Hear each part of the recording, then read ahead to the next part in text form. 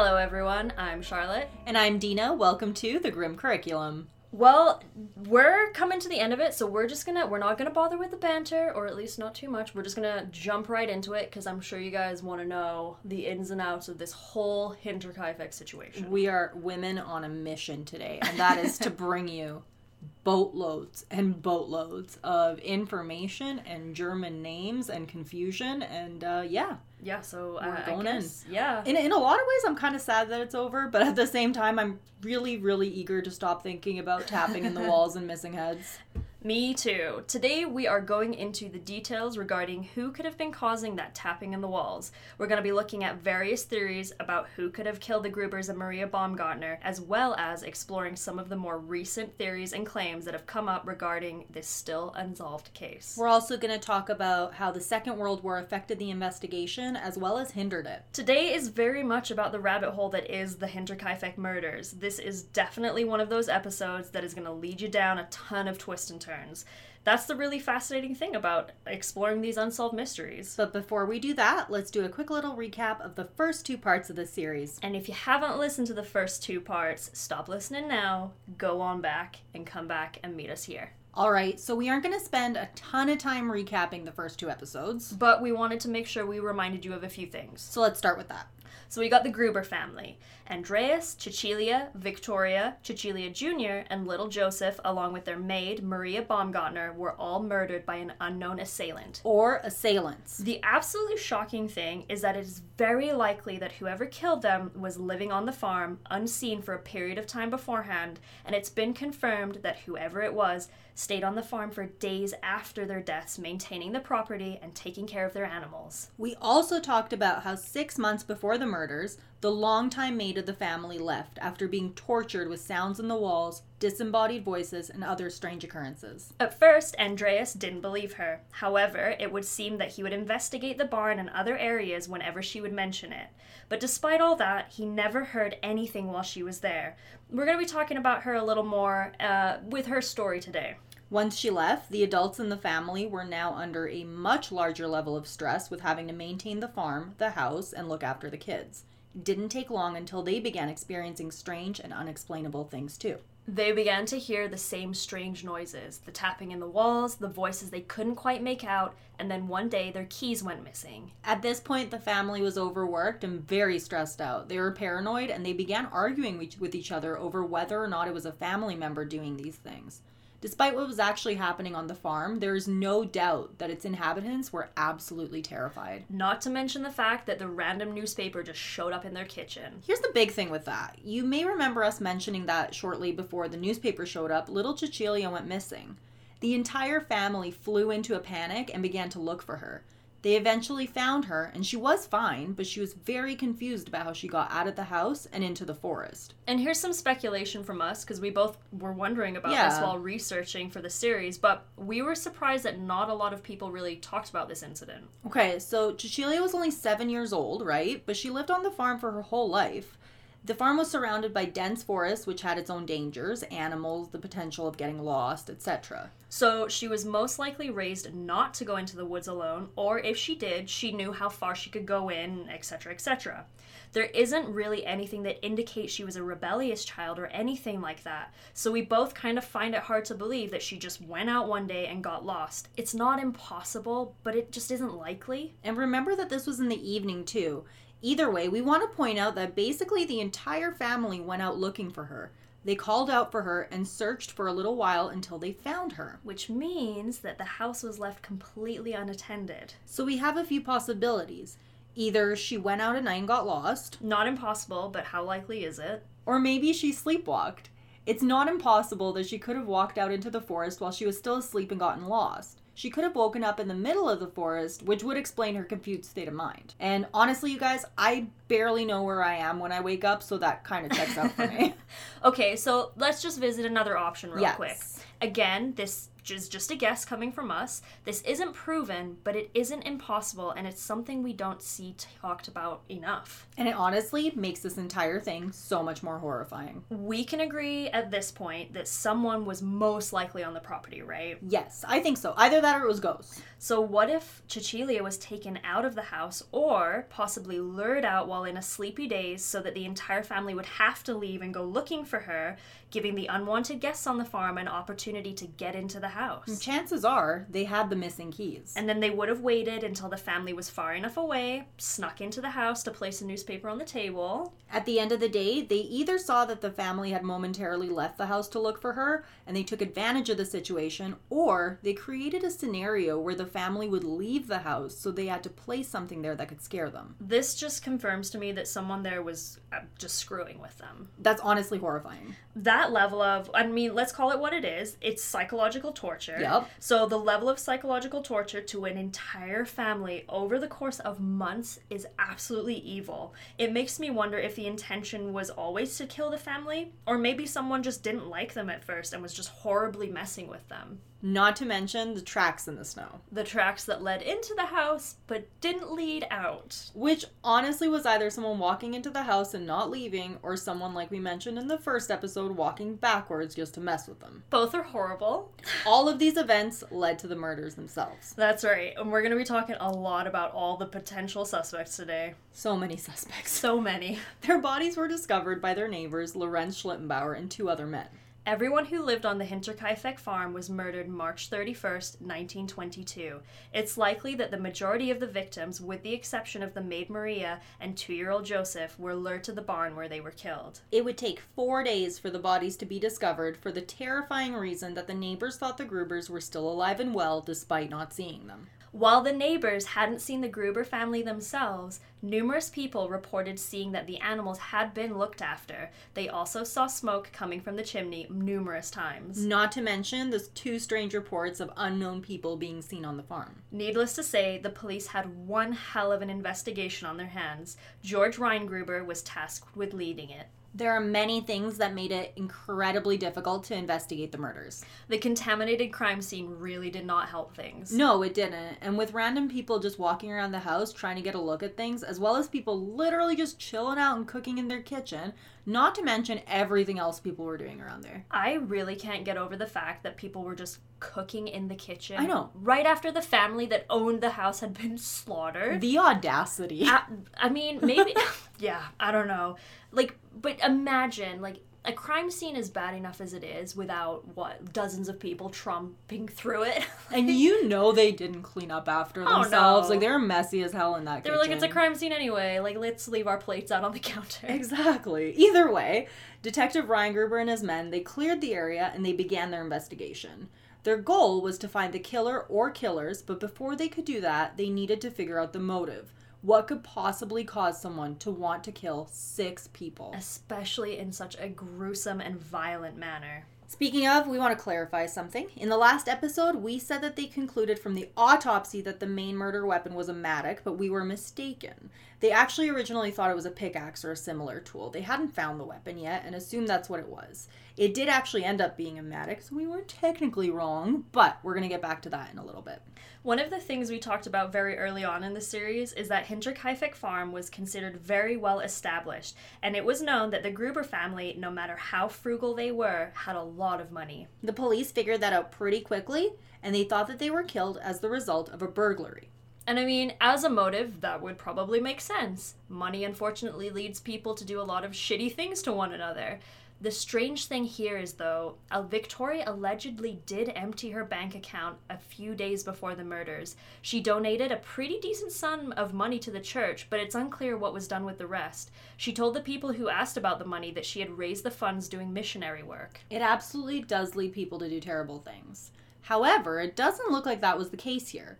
When police investigated the home, they found that the family had large sums of money hidden throughout the house, and that if someone wanted to find it, they would have. So if they weren't killed over the money, what could it have been? At this point, Reingruber gathered the information that he could, and he returned to Munich where he would continue to investigate remotely. What's interesting about this is that Reingruber and his team were not the only ones investigating the case. There were actually a bunch of different police forces that were out there trying to solve the case. It was unlike anything most people had seen at the time, and I'm sure a lot of people just wanted to be the ones that solved the case.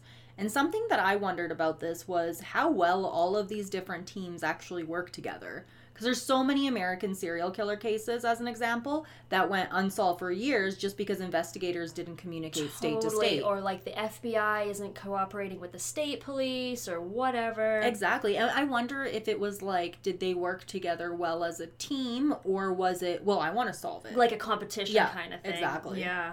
I mean, so this is all going on. At this point, the family's heads were sent away, and I think we all remember what happened there. Yes. And as we know, a lot of you probably thought the use of clairvoyance may have been strange, but it was pretty common at the time.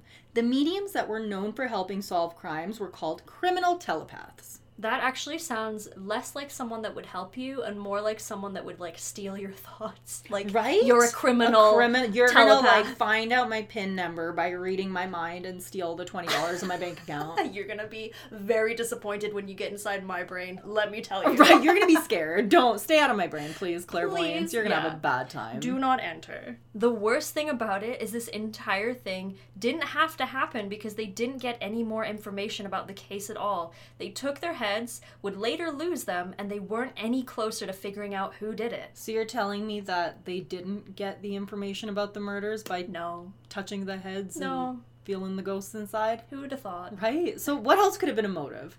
As we mentioned before, the Gruber family was the subject of a lot of town gossip. Could that have been what got the family killed? At this point, they still didn't really have a clear motive, and they were no closer to a suspect than they had been before. However, the team still questioned over 100 people in regards to the murders. 100 people, and they still had no clue who could have done it. A fascinating tidbit about this is that they interviewed a lot of locals, as well as folks that were just traveling through the area. But you know who they didn't interview right away? The mechanic, the one that was on the farm shortly after the murders who fixed the feed machine. I thought that was really interesting. Mm-hmm. And it would take until 1933 until he was actually questioned.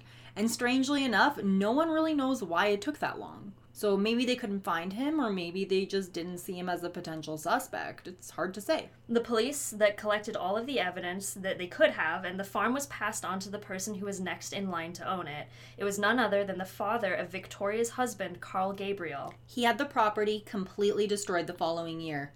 During this process, the mattock was discovered hidden in the attic along with a pocket knife that had been lost in the hay. So with that, the police would continue the investigations until... Are you ready for this? This is mind-blowing to me. The interrogations of potential suspect were officially finished in 1986. 1986. The murders happened in 1922. Ridiculous. Like, that's a long period That's a of really time. long time.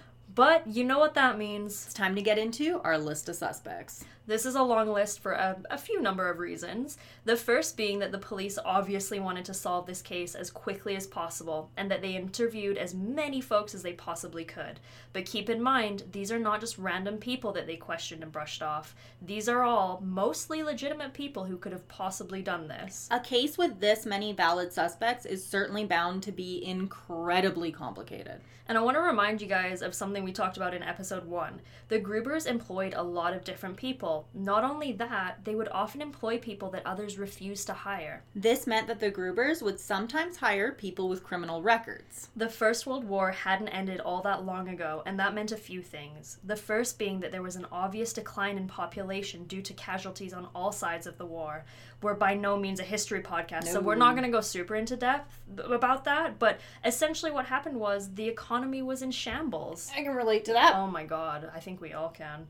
But, that being said, both unemployment and hyperinflation were on the rise, and unlike the Grubers, the majority of regular people were really struggling to survive despite working and earning a wage. Also relatable. Right, this is painful. These changes in the economy, they led to a rise in criminal activity. And I mean, maybe the Grubers were just really understanding people and they hired someone based on who they were and not what they did, or maybe they just didn't have a choice in the matter. Germany had lost a large amount of its workforce during the First World War, and the Grubers possibly just didn't have a lot of people to choose from. At this point, it made the most sense to the police to start looking at some of the people that the Gruber family had employed as suspects. Speaking of people who worked for the Grubers, we're going to be bringing back someone from the story we haven't mentioned in too much detail, the Grubers' original maid. Yes, so her name was Kretzens Reiger. At this point, she had of course heard about what happened. She would be questioned a few times and would help by providing a lot of information to the police. This led to the investigation of the Bickler brothers. The Bickler brothers were among the first legitimate suspects that the police had. Anton, the older brother, was in his 20s and had already developed a reputation for stealing and other criminal activity. His younger brother, Carl, was going down the same path. The Bickler brothers were employed by the Gruber family from November 1920 to around fall of the following year.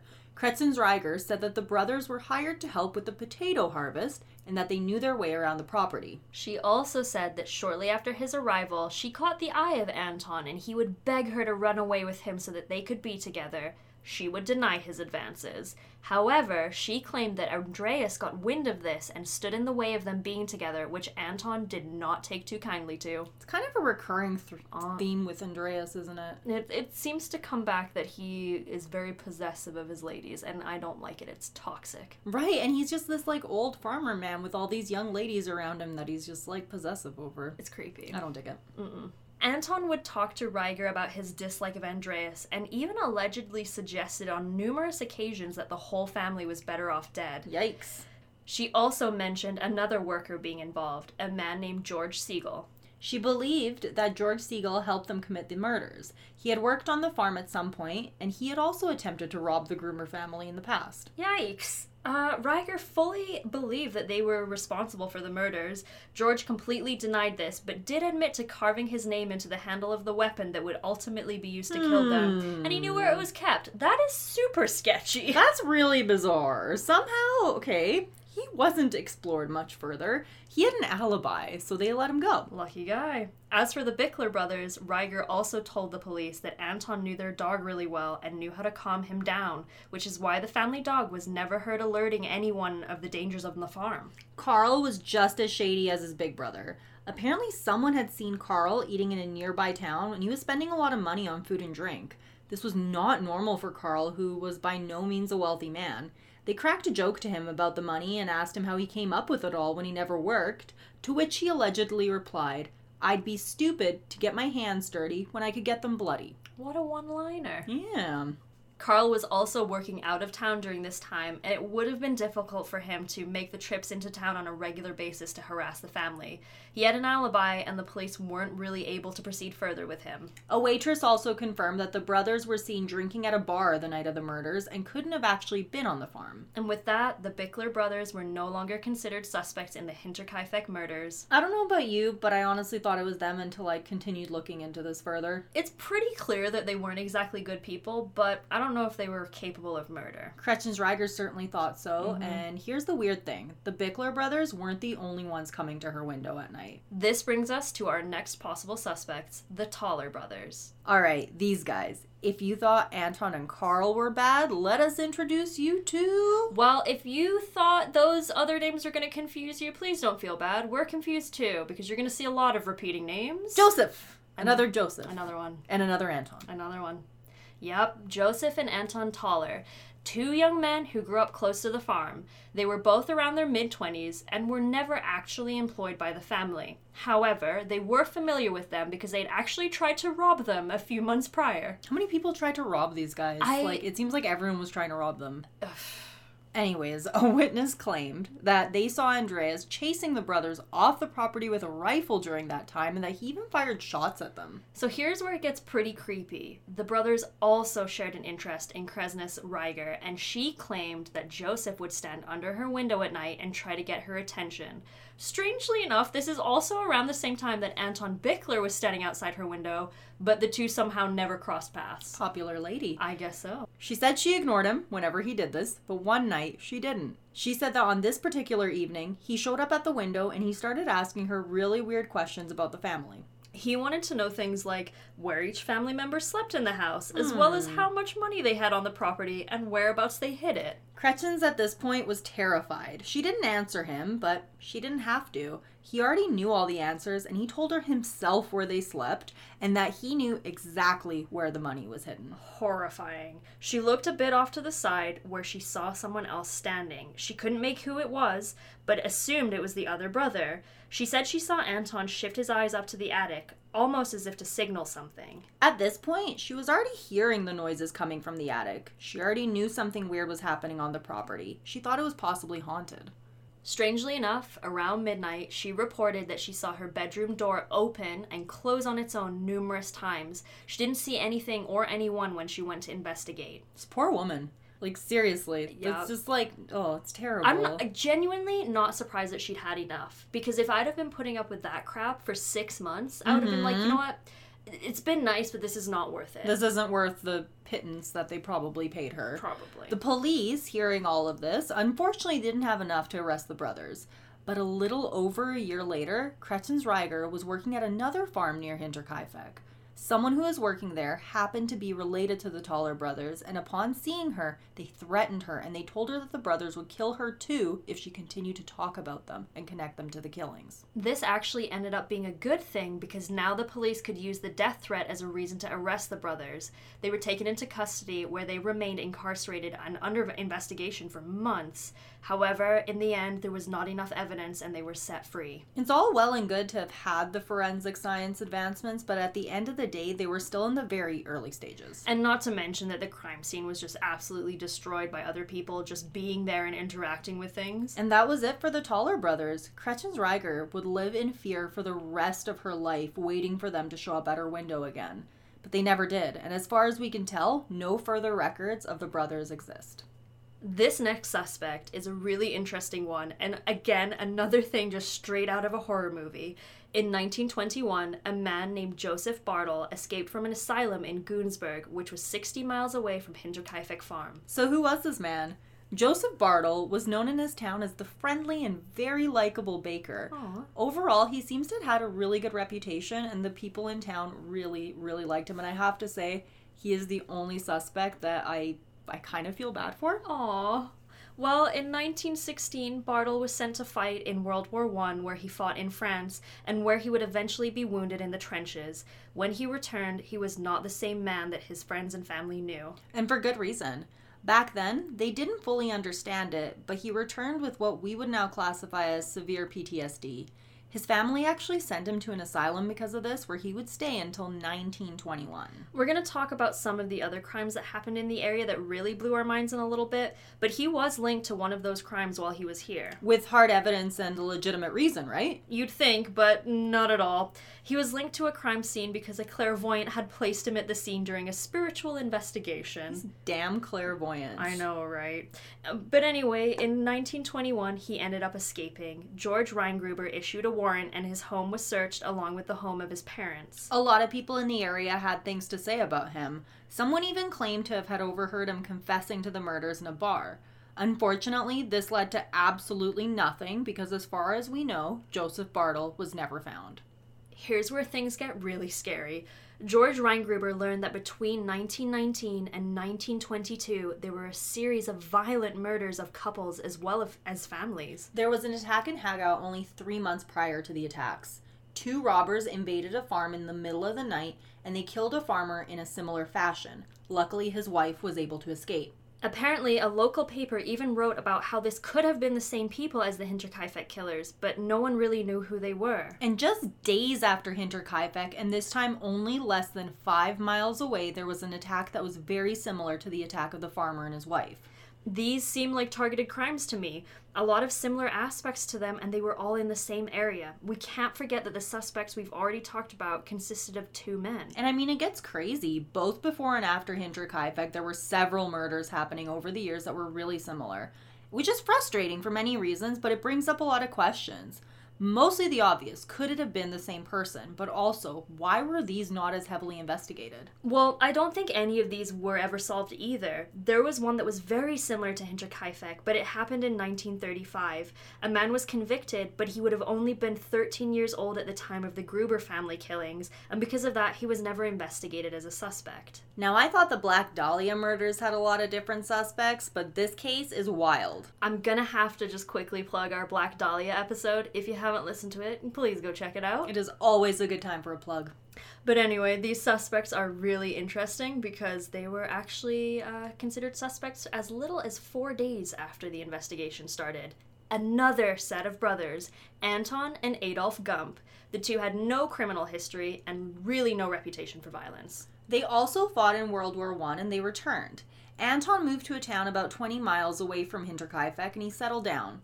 He got married and he worked as a farmer. Overall, he seemed to have a very happy and peaceful life. But his brother Adolf was not as lucky. Adolf, like many men at the time, was angry because of the result of the First World War and quickly became angry and radicalized. He joined a number of nationalist groups and eventually became involved in the Freikorps. They had a reputation for violence. He was eventually linked to the deaths of 9 farmers along with a few other men. They didn't face the charges due to the fact that during this time, a large amount of the police force, as well as politicians, were supportive of their national ways, and they would often look the other way, either by choice or by order. George Reingruber listed him as a suspect. They attempted to search for him, but he was never found. Reingruber even wrote him a letter asking him to turn himself in, but he never heard back from Adolf. This was never followed up. Fast forward to almost 30 years after the murders. A woman who was on her deathbed told her priest and her 2 brothers that had been involved in a terrible crime and that they were responsible for the Hinterkaifeck murders. But by this point, Adolf had passed away. A man named Andreas Popp was determined to solve the murders, and he began to investigate the other Gump brother. I mean, they were, I guess, kind of grumpy. Pretty grumpy sounding guys. He began to investigate the other Gump brother, Anton. Adolf Grump. Adolf Crump. Oh, see, to me, I don't know if anybody out there is like me and they watch really old movies because that's what I grew up on, but that to me sounds like a Marx Brothers, like, villain. I could see him. Yeah. Adolf very, like, Grump. Black and white. Has, yes. like, the mustache is painted on. It's not even real. It's, like, barely pencil thin. And he has a fancy hat, and he will, like, steal your money. He's coming for you now. There is no escape. You cannot escape him. Oh my god, you guys. Can you tell it's been a week already and it's only Tuesday? Yeah, if anyone else is feeling like it's been a long week and you're listening to this podcast to unwind, you are not alone, friends. We got you. Now back to the madness. They basically had zero evidence other than the fact that his sister had said that on her deathbed, so they couldn't hold him for questioning. He was cleared of any involvement and stated that he was incredibly shocked and confused as to why his sister would have said that about him. Investigators did learn from other people who knew the sister that she was known for making up stories. I'm an only child, okay? I do not have any brothers or sisters. But I can only imagine how pissed off I would be if I had a sister and I was all old and shit, and then the police showed up at my door and they're like, oh yeah, you know your sister who died? She thinks that you killed an entire family. Because you can't even confront her about it and be like, yo, what the fuck? Yeah, like, why did you say that? Why would you do that? I don't know. And just a quick note aside, if my sister is listening, because she does listen from time to time, Hi. I'm probably going to implicate you on my deathbed now, so I guess you better figure out how to go first. Okay, do that. I'll write the book about it. Oh, sick. Yeah. Awesome. Okay, perfect. That's but a really you know good what? plan. Because we're planning it, you can pre-write the book. Ooh, and then you can just, like, release it on my death. Okay. Okay. All right, perfect. Deal. Thank you. I appreciate that. Andreas Popp was determined that it was them. He even said that he believed that Adolf had a relationship with Victoria and that he could have been the father of Joseph. And there was really zero evidence to any of that. The police suspected that the killer hid in the attic, and there was evidence that they had stayed behind for days afterwards. Anton could not have possibly done this. He had a wife and a job. People would have noticed that he was gone. Adolf, however, did not. Popp assumed that the two committed the murders and Adolf stayed behind on the farm. At the end of the day, they were not investigated much further because as desperately as Andreas Popp wanted it to be them, there was just not enough evidence. Now, during the first part of this series, we mentioned the name Carl Gabriel, and we asked you to remember him. This part is why. Carl Gabriel was the husband of Victoria Gruber. When him and Victoria had married, Carl had become part owner of the farm. Many people reported that Andreas was not happy about this, and he begrudgingly handed off the farm to the newlyweds. He also apparently really mistreated Carl too, to the point where Carl actually told a neighbor about this and told him that the family was so painfully frugal that they wouldn't even feed him despite having enough money to do so. Carl ended up returning home to his family. He would leave to fight in World War I, where it was reported that he was killed while fighting in France. But what if he wasn't? What if he wasn't? The theory is that Carl Gabriel didn't actually die in France, and that he returned home to the farm after stealing another soldier's identity. Upon his return to the farm, he was enraged to see that Victoria had given birth to another child. Which I think would make, most people pretty upset. Now imagine how upset he would have been if he, like many others, assumed the father of Joseph was Victoria's own father, Andreas. I thought of him coming back expecting like a warm welcome and then being upset about seeing Joseph. But the more I think about it, the more I think about the fact that if he really was alive and if he came back, he probably wouldn't have done it happily. He didn't exactly leave the farm on good terms in the first place, and he was already openly angry about the relationship between Victoria and Andreas. Imagine how much more angry he would have been if he was under the impression that they had a child together. And we do want to remind you that his body was not recovered. It was reported that his remains were destroyed when he died. It was likely an explosion that killed him. People said that they witnessed him die, but there was never any physical proof. There are some other reports that say that he didn't die in an explosion, but that his face was completely destroyed. But either way, he was not able to be identified. We want to point out that there not being physical proof of his death wasn't exactly super uncommon during this time. Actually, just a few years ago, the bodies of 8 men were discovered that had died during a battle in 1917.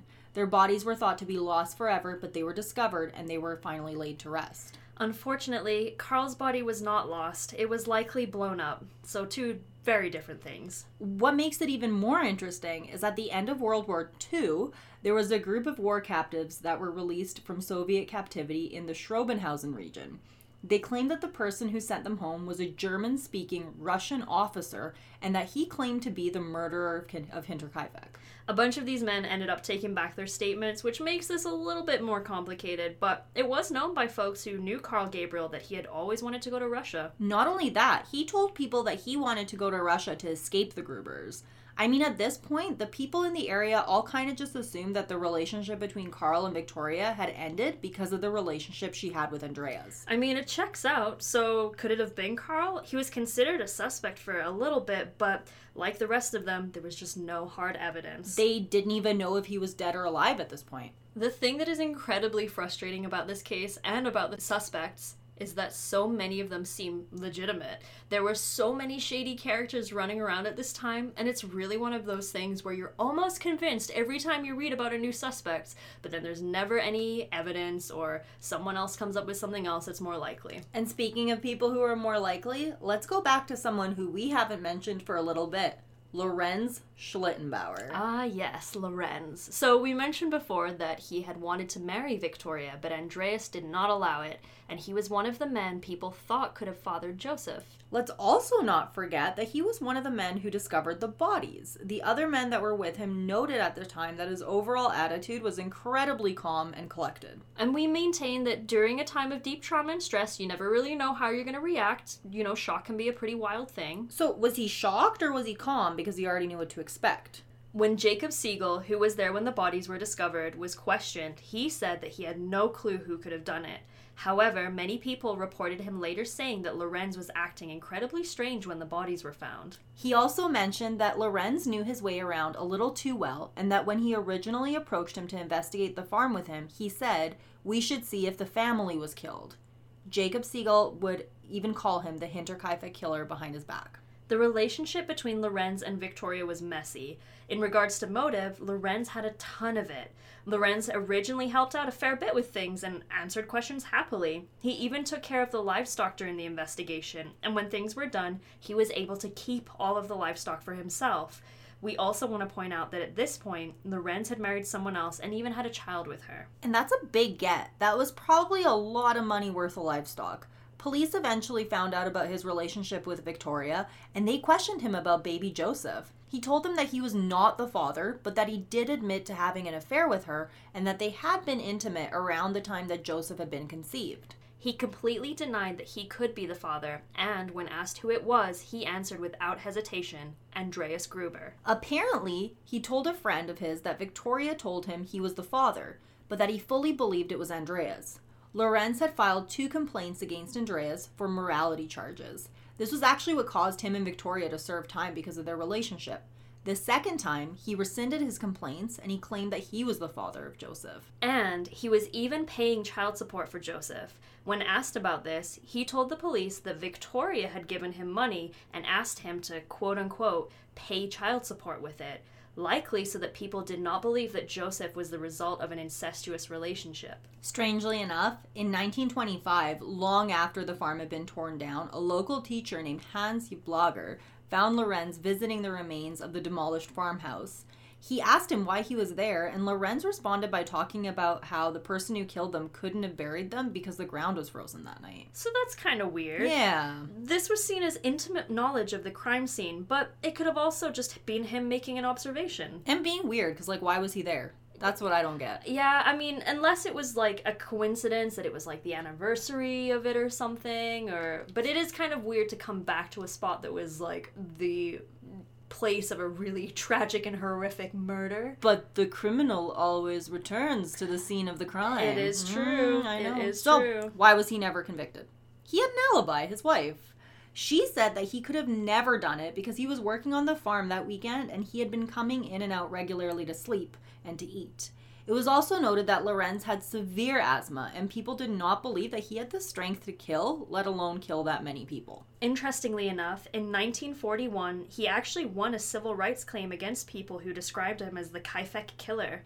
He passed away shortly after, still claiming that he was innocent. So, who the hell could have done this? Now, this isn't even the entire list of suspects. These are just kind of the best ones that we thought were possible. And now some of you may be familiar with the Villisca Axe murders that occurred in Iowa in 1912. And that's a case we want to cover eventually, too. Yes. A man named Paul Mueller, who was linked to that case, was also linked to Hinterkaifeck.